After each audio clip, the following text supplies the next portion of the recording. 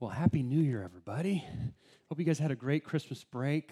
We did. There was actually some rest involved, which I wasn't necessarily expecting, so I'm thankful for that. If you have your Bibles, go ahead and open up to Matthew 5. We're going to be looking at verses 1 through 12 today. I'm actually going to go and read the text, and then I'll say some words of introduction. We're starting a new series today. But Matthew 5, verses 1 through 12 say this. Now, when Jesus saw the crowds, he went up on a mountainside and sat down. His disciples came to him, and he began to teach them.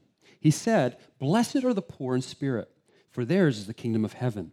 Blessed are those who mourn, for they will be comforted. Blessed are the meek, for they will inherit the earth. Blessed are those who hunger and thirst for righteousness, for they will be filled.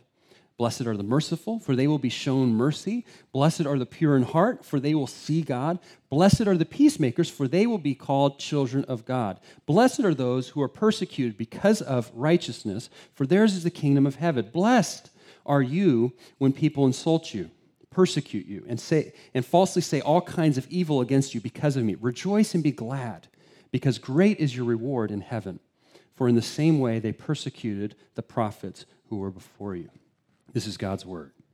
Well, as I mentioned, we're starting a new series today, and we're going to be looking at the Sermon on the Mount. And the Sermon on the Mount is found in Matthew 5, chapters 5 through 7. And I always kind of chuckle at the name because the reason why it's called a Sermon on the Mount is theologians said, well, he goes up on a mountainside. Why don't we just call it Mount, Sermon on the Mount? That's literally how it got its name. And the reason why I want to go through this is actually for two reasons. One, it's a real aim of mine to try to give us a well-rounded biblical diet.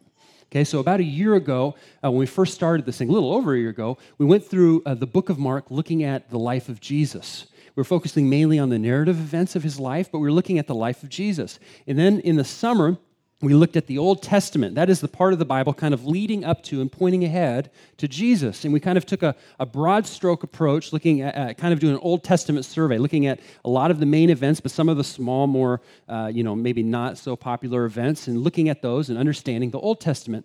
And then this last fall, we studied the book of Philippians, which is what biblical scholars call an epistle, which means a letter written by one of the early church leaders, in that case it was Paul, to one of the churches.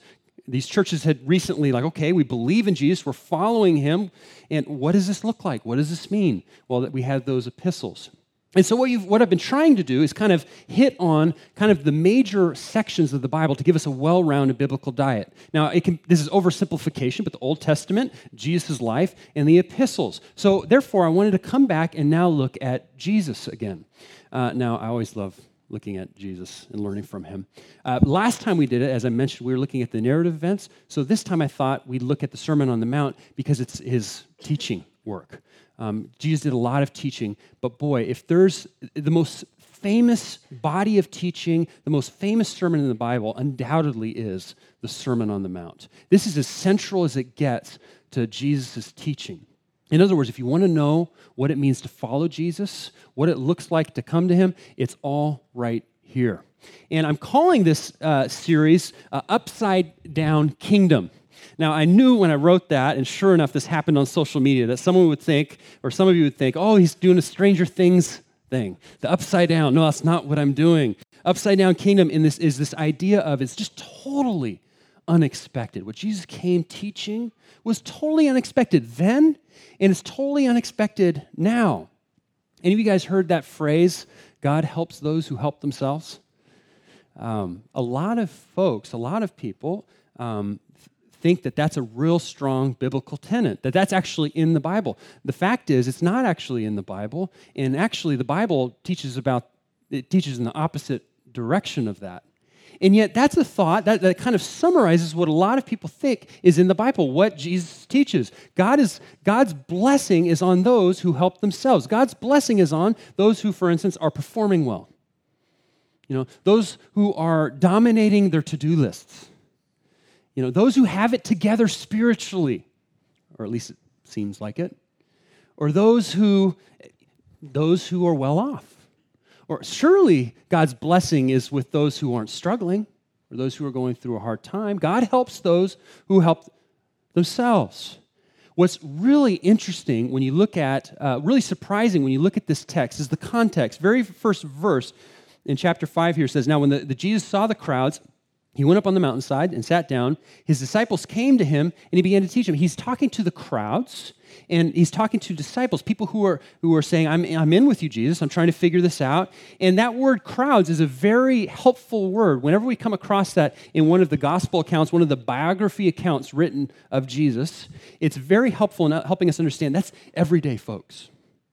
And more specifically, that's in distinction from, for instance, the religious in crowd, who are often called the Pharisees and scribes. We'll talk a little bit about them today. These are everyday folks that Jesus was saying in verse 3 and then verse 10, kind of bracketing this whole thought. Theirs is the kingdom of heaven. Now, wait a minute, Jesus. What about the people who are in the in-crowd, religiously speaking? What about those folks? The folks who have it all together. They're doing well spiritually, at least we think. The people who believe that God helps those who help themselves. What we see, what we learn is that God isn't impressed. God did not come to help the self-sufficient. He did not come for those who believe God can help themselves. You know, to kind of press this thought in a little bit further and set up the context for this sermon, if you look at the very few verses preceding what we're looking at today, here's what Jesus is doing in terms of demonstrating this unexpected kingdom. Okay? Today we're going to talk about the explanation of this unexpected kingdom in the Sermon on the Mount and the Beatitudes as we'll see them. But before that, he's demonstrating this unexpected kingdom that sets up what we're going to be looking at today. Jesus went throughout Galilee, this is Mark 4, again leading up right to our text, teaching in their synagogues, proclaiming the good news of the kingdom. If you're the underlining type, underline those words or just keep a mental note. And healing every disease and sickness among the people. News about him spread all over Syria, and people brought to him all who were ill with various diseases, those suffering severe pain, the demon-possessed, those having seizures, and the paralyzed, and he healed them. Large crowds from Galilee, the Decapolis, Jerusalem, Judea, and the region across the Jordan followed him. If there's anything that we learn from this text, and we can learn a lot from those few verses, it's this, that God came to help those who understand they cannot help themselves. In many of these cases, it was impossible for them to help themselves, and yet Jesus healed them. Jesus came to those who were in pure need, people who understand that they need outside help. That's who Jesus was preaching to. That's who Jesus is preaching to today. He would say in different places, it's the sick who need the physician. And by the way, everybody's sick is what's implied there in a spiritual sense. I have come to seek and save the lost. And by the way, everybody is lost in a spiritual sense. This is what Jesus explains in the Beatitudes as he sets up this most famous of the sermons that we have in the Bible. Now, at the beginning here, I have heard it said of the Beatitudes, which is what we're looking at today, the blessed bees here. I've heard it said that the Beatitudes should be thought of as the attitudes we ought to be. They're the be attitudes. You following with me? Okay. That'll make you groan and all that sort of thing. But, you know, the thought is, hey, be these things. But you know what? This is not a checklist of things to do. That's not right. It's not a checklist of, okay, think about it. Logically, okay, if this is a list of things that we need to do, okay, blessed are those who mourn. Okay, we need to go out and mourn. Blessed are those who are persecuted. Okay, we need to figure out how to be persecuted. I don't think that's what Jesus is saying here. Actually, it's not what Jesus is saying here. Jesus is not giving good advice for how to be blessed by God. He is giving good news for how God came to bless. And that's what we look at today here in this text. So what I want to do is look first at the first 4 Beatitudes, all of which are showing how we come to God. They're all about our spiritual brokenness apart from him. Okay, so that'll be up on the screen. Verse 3 says, "Blessed are the poor in spirit, for theirs is the kingdom of heaven." Blessed are the poor in spirit. So real quickly, the word blessed can be translated quite right as happy. So it could be happy are. That's a pretty straightforward translation. But you notice that our translators didn't do that. Why not? Well, it's because the word has a little bit richer sense, a little bit deeper meaning than that. And it has the idea of not just happiness, but God's favor, God's love, God's blessing is upon you.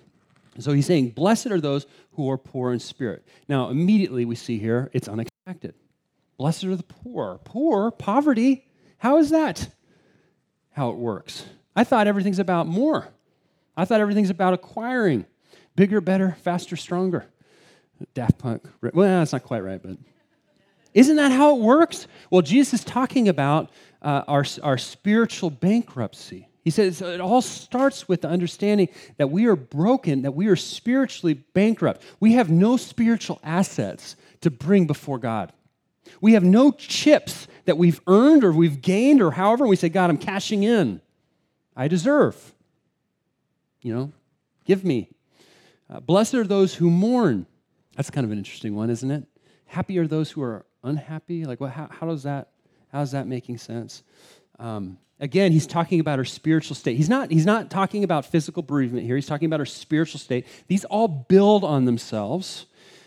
He's saying, blessed are those who deep down are dissatisfied with the way things are, particularly when it comes to how humankind is in its state. He's talking about sin. He's talking about those who are just like, things are off. Things are wrong. Things are not as they were supposed to be. I've heard it, when we think about what sin is, that's kind of a word just kind of thrown out there. Sin is essentially saying, I want to do what I want to do. I'm going to do what I'm going to do apart from you, God. I'm going to do my own thing. And I've heard it described this way. This illustration I thought was interesting. It would be like as if I took my 3-year-old to Central and Castro there where the cars are zipping past, and I was holding my 3-year-old's hand, and I asked her if I can hold your hand, and she just says no, which isn't a rare event actually, but hopefully in this situation it would be. She says no, and she just darts off into the street, and the worst thing happens. Sin is this idea of not that it's just bad that she doesn't take my hand, and not that she's just bad for the consequence of the scary thing that would happen in that situation, but sin is more the heart of just saying, I don't know, forget you. When our Father is thinking about us, caring for us, designed us, knows us, loves us, and wants the best for us, and when we mourn that general state of things, it saddens us. I've heard it described this way. There's a Christian speaker who was cooking dinner in her kitchen, and the news was playing on the television in the living room where her little 3-year-old daughter was playing. 3-year-old, I guess today's 3-year-old illustrations. But 3-year-old was playing and she was just kind of mindlessly doing, her thing. Well, on the news was what's typically on the news, just horrors happening around the world. Folks just, bloodied and all that sort of thing just on the screen. She was just kind of whipping her thing up. And the 3-year-old daughter got freaked out, came running, Mommy, look, why is that happening? Where are their mommies? Is what she said.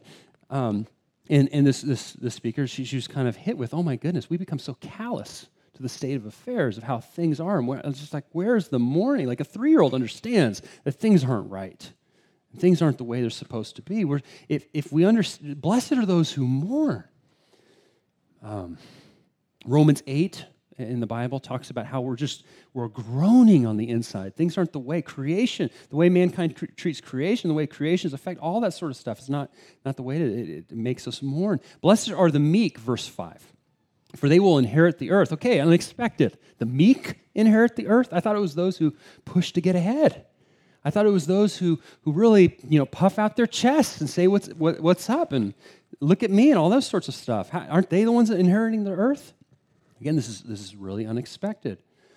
And Jesus, again, is talking about our spiritual state. Meekness here, it carries on it builds from the first two Beatitudes. It's not a reference to weakness. It's not saying you're a pushover. You're just this weak person who just, everybody rolls over. It's talking about humility. And it's talking about humility, especially when you think about building off of blessed are the poor in spirit, blessed are those who mourn. It's saying, okay, I realize that the problem is beyond me. I realize that there's a problem in the world that makes me mourn. And then the meekness part says, and I realize that the problem is here. There was a guy named G.K. Chesterton, a great mind, a great writer in the early 20th century.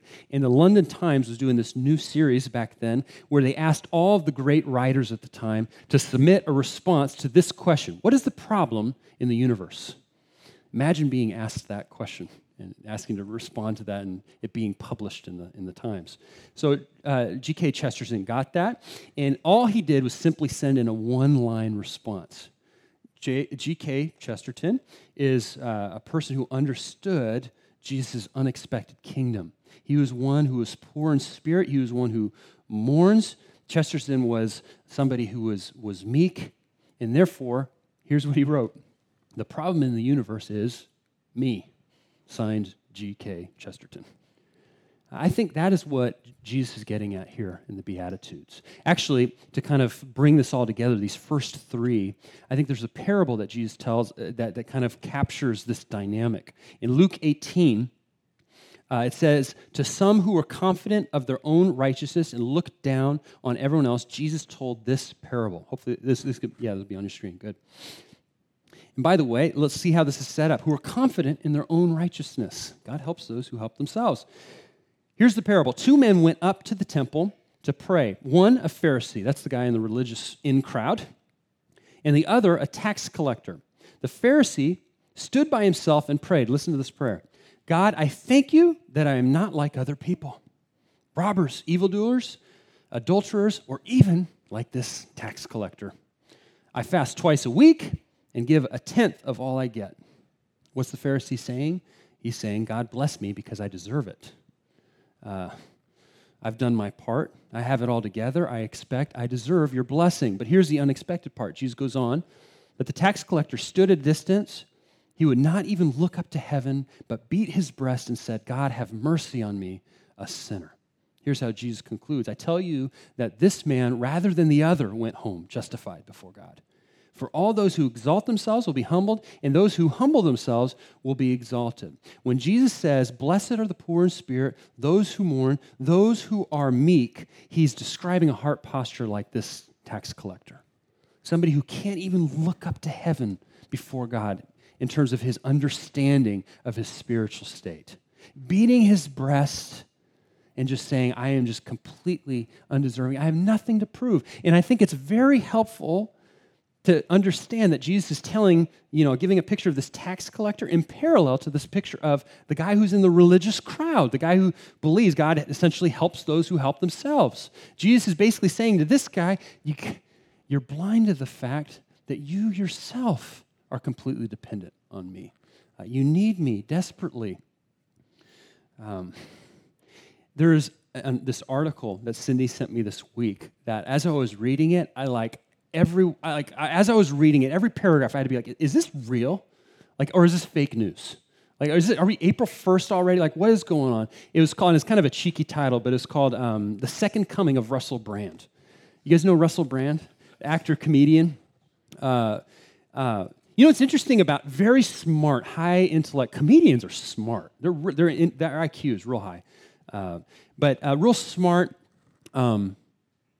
not really the kind of guy you think of in terms of poor in spirit.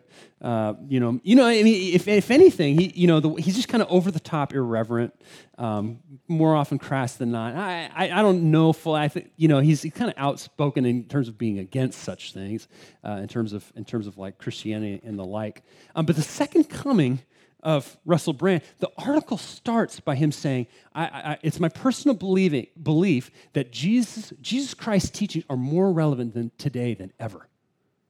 And so I'm reading this article, I'm like, what am I reading? Russell Brand? What is going on? And it shares a little bit of the story. I can't go into all of it, but if you know anything about Russell Brand, it won't surprise you that he had a lot of substance abuse and many substances, all that sort of stuff. But he kind of hit a low, and someone sent him to rehab, and this rehab ended up being the 12-step program. You guys familiar with that? Which is actually based on Christian principles. It used to be very overtly Christian, all the wording very overtly Christian. Now they've kind of changed it up a little bit to kind of broaden it and that sort of thing. But it's funny. It's still very much it's Christian. And Russell Brand even was talking about that. He's like, this religious stuff. But the first three steps, the first few steps in the 12-step program are essentially these first three Beatitudes. We are helpless apart from outside help, from God's help and God's care. We can't do this. And so he's first wrestling through this and just kind of he's just like, I'm not into this sort of thing. But through the process, he started looking actually more into lots of religions, including Jesus, and he came to the conclusion that, oh my goodness, what Jesus is teaching, boy, we need that. And not only in terms of addiction, but in terms of higher level, in terms of all, and not just, and I'm just like, what is happening? Russell Brand. It wasn't clear whether or not he's become Christian. It wasn't quite clear from that article, but I tell you, he's moving towards, blessed are the poor in spirit, blessed are those who mourn, blessed are the meek. And he's even to the point of saying he's grateful for the path that he was on to help him understand, even the hardships that he had. The fourth beatitude continues this powerful trajectory, bringing it to a head, in my humble opinion. It says in verse 6, "Blessed are those who hunger and thirst for righteousness, for they will be filled." Now, as I was studying this, I was asking myself this question: whose righteousness is to be thirsted for and hungered for? Is it other people's righteousness that we're to thirst for and hunger for? Which I think, frankly, that's often how it works practically. Okay, I really need to get, by the way, righteousness just means being right with God, being untainted with sin, and just living a good, morally holy life. Oftentimes we can come to this and say, oh, I need to figure out other people's righteousness. I need to figure out those folks. But that's self-righteousness, isn't it? And sadly, that's why a lot of people are leaving the church or not wanting to have anything to do with the church to begin with in America in greater numbers than ever before. Is because of self-righteousness. It's like, okay, I really hunger and thirst for these people's right. You just need to get your act figured out. That's not what Jesus is saying. Is Jesus saying he's talking about our own righteousness, hunger and thirst for that? Now, that seems to be a little bit more on par with what Jesus is saying, especially in light, poor in spirit. Those who are mourning about the state of things, the sins there, that we are meek. That seems to make more sense. But then I was thinking, how does that make sense with poor in spirit? Basically saying we are completely spiritually bankrupt, but we're also supposed to become spiritually more righteous. Like how? Even that misses the mark.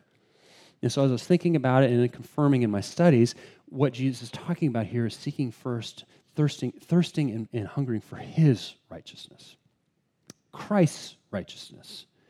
And of course, that is what the Bible is about from cover to cover. From cover to cover, the Bible is basically saying what the Beatitudes are saying here, and that is no one is righteous.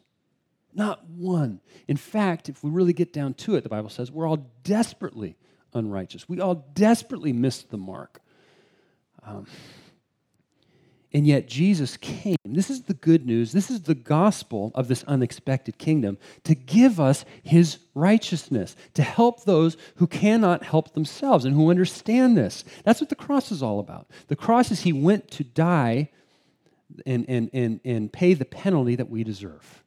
That in his death we can receive forgiveness of sins and his righteousness, and when he rose again to life, we have life in his name. Listen to how 2 Corinthians 5 says it this way: God made him who had no sin to be sin for us, so that in him we might become the righteousness of God. That is the righteousness we seek, Christ's righteousness in us and around us. That is what, the posture of poor in spirit, the posture of mourning and meekness, of humility, moves us towards. It's his righteousness, something that's not earned but received and is freely available to you even today. The last four Beatitudes build from the first. If the first four are how we come to God, the second four are how we are changed as a result of what God has done for us in Jesus. To kind of go through these a little bit more quickly. Blessed are the merciful, blessed are the pure in heart, the peacemakers, the persecuted. What he's saying here is with this unexpected kingdom, this unexpected good news that Jesus gives us, the effects it's going to have on you is going to be unexpected. It's going to be unexpected in the world because the world functions differently.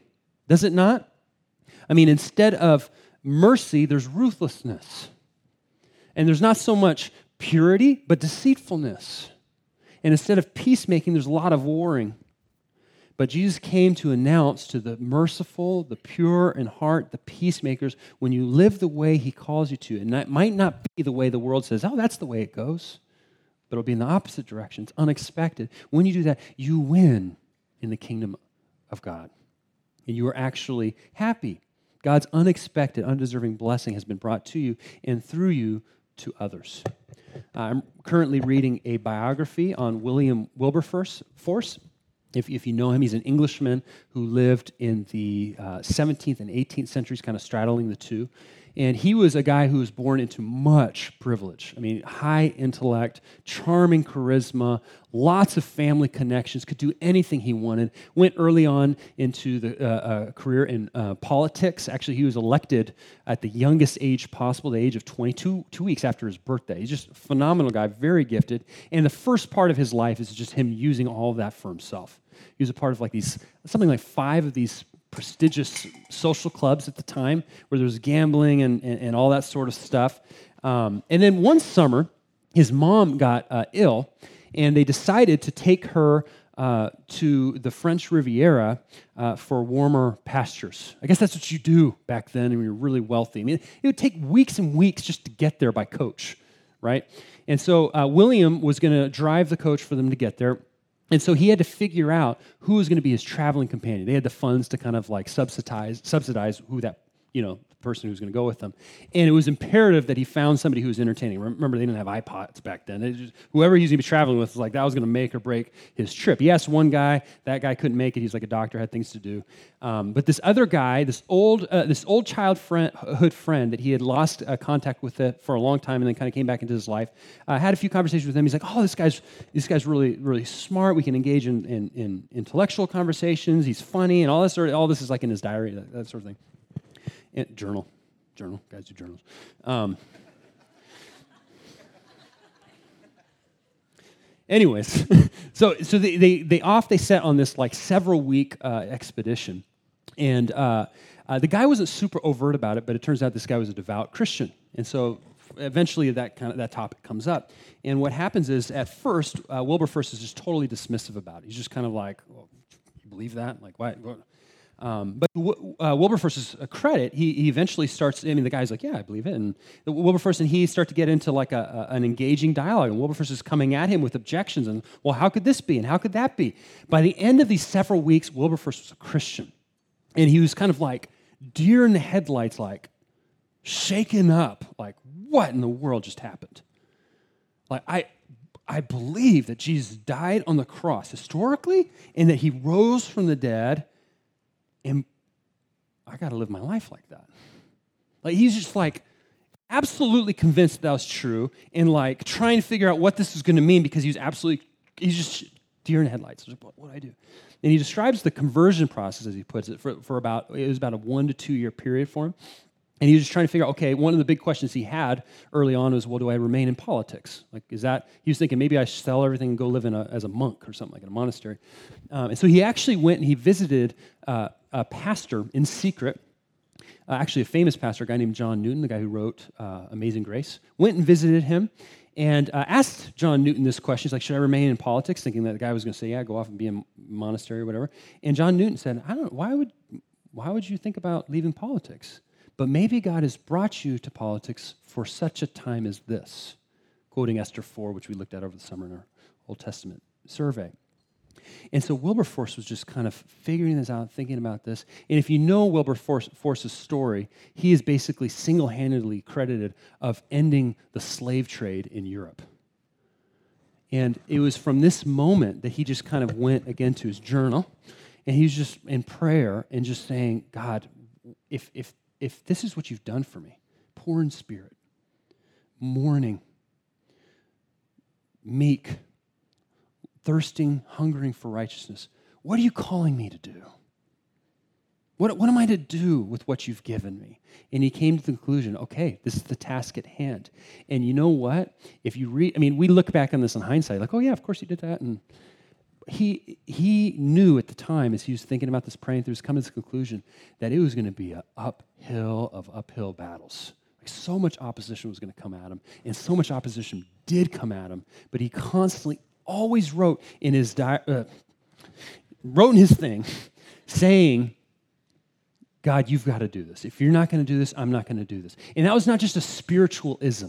He believed that to his core. Poor in spirit, mourning, meekness, thirsting after Christ's righteousness in himself and around. And you know what's amazing about Wilberforce's life? He could have gone out there with that anti-slavery message of saying, you guys are idiots. But he loved his enemies, which, stay tuned, that's later in the Sermon on the Mount. He loved his enemies. He came with a pro-human life. like dignity, sanctity of life, saying, guys, this is what this is about. And he also had this uphill battle of not just like passing some legislation, of changing the culture. And he did that through love and positive pointing towards Christ and his values. And I'm just amazed at what God did through him and his example, what that means in terms of the text that we're thinking about today. This same transformative power is that's the gospel. It transforms us from the inside out. And when we live out our calling with the recognition that though we are not enough, but Jesus is, he can and does work powerfully in the spheres we are placed in. One more thought before we wrap things up. He does say it will lead to persecution. The last beatitude here, it will lead to persecution. Now, here in the U.S., we don't deal with the persecution that exists around the world for many Christian followers, life and death. But Jesus is saying in this unexpected kingdom, first of all, that's not to be unexpected, but when that does happen, God's kingdom is moving forward, and we're seeing that.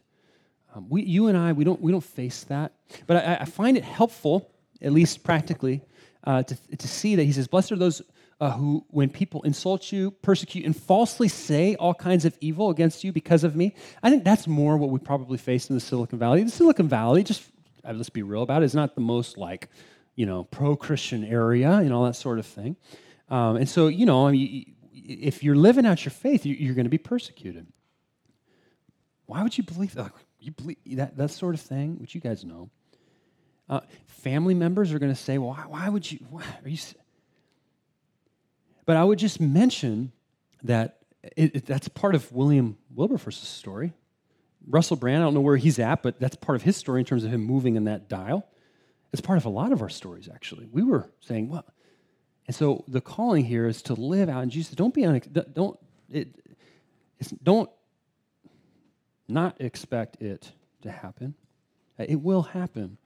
Persecution is part of the deal. So what do we do with this? What do we do with this? You get your checklist out and you start to, no. We receive it. We receive it. We receive it. This is what God has come to do for us. I think the best way to kind of capture this, and I'll end with this story, is the most famous of all of the parables, the prodigal sons. It's usually called the prodigal son, but I like to add the plural there. The first son, actually, in setting up this parable, Jesus, this is Luke 15, if you want to check it out later, Jesus is talking to both tax collectors and Pharisees. So again, there's those two crowds. He tells a story about how one son goes and he asks the father for his inheritance early, which was just utterly disrespectful in any culture, but especially back then. And the unexpected thing there is the father says, okay, gives him his inheritance early. The guy goes off and he lives a fast life, lives it up all for himself, doing his own thing, gets to the end of that pretty quickly and is just like, boy, this is no good. This is not the life that is fulfilling. There's a lot of emptiness here. And so he decides, okay, I'm going to go back. At his low state, I'm going to go back and I'm going to ask for forgiveness and ask my father, can you take me back as a servant? Because if being a servant is way better than anything else that I've gotten myself into. And so he's poor in spirit. He's mourning. He's meek. He goes back to his father, and if you know the story, he starts to get out his little apology, and before he gets out 2 cents of it, the father smothers him with love. Just smothers him with a hug, starts putting rings on his hand, kills the fattened calf, prime rib for this guy. And they throw a party. And then there's the other son, the older brother, who's ticked off. Father, why would you do this for this guy? He doesn't even call him his brother. He's like, why? Like all my life I've been doing good and right by you, and you've never even given me like one calf to throw a party with my buddies. Like, what's up? And the father goes to him and he says, son, don't you realize that you're always with me? Everything I have is yours. But would you rejoice? Come into this party. Rejoice. Your brother who is dead is alive again. And your brother who is lost has been found. And I think that is the gospel. That is the center of what Jesus is teaching here and over again, and that is how it is to be received. If you are one who has either never come to God before or that you've run away from him, blessed are the poor in spirit, those who mourn, those who are meek, those who want to seek and thirst after his righteousness. You come to him, and God will just smother you. He loves you. He can't wait for you to come back. No, the church walls won't fall down on you. He loves you.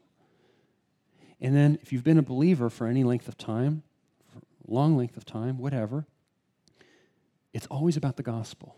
It's always about the Father's initiated love for us, and it can only be received. His initiated love in sending Jesus. That is the gospel life. Friends, we do not graduate from the gospel, but we always go back to it. We do not say, hey, I believe in Jesus, that he died on the cross for my sins, I received that, eternal life, I shouldn't be irreverent about that. Wonderful. Now I'm moving on to Christianity 2.0. I'm going to work on this, I'm going to work on... That's not how it works. We go back, we go deeper into understanding God's love for us, and from the inside out, not a to-do list, but an inside out receiving it, we become, by his working in us, the people he's called us to be. And so we come back to, we either come to it for the first time, or we always come back to it. And do you see, friends, how that keeps the church from becoming self-righteous? And when we are self-righteous, there's a solution to that. It's to say, poor in spirit, I'm bankrupt. It's to go back. That is our calling as a church, to be poor in spirit, to be mourning, to be meek, and because of his righteousness, to be changed and transformed into the people he's called us to be in this unexpected kingdom of his. Let's pray.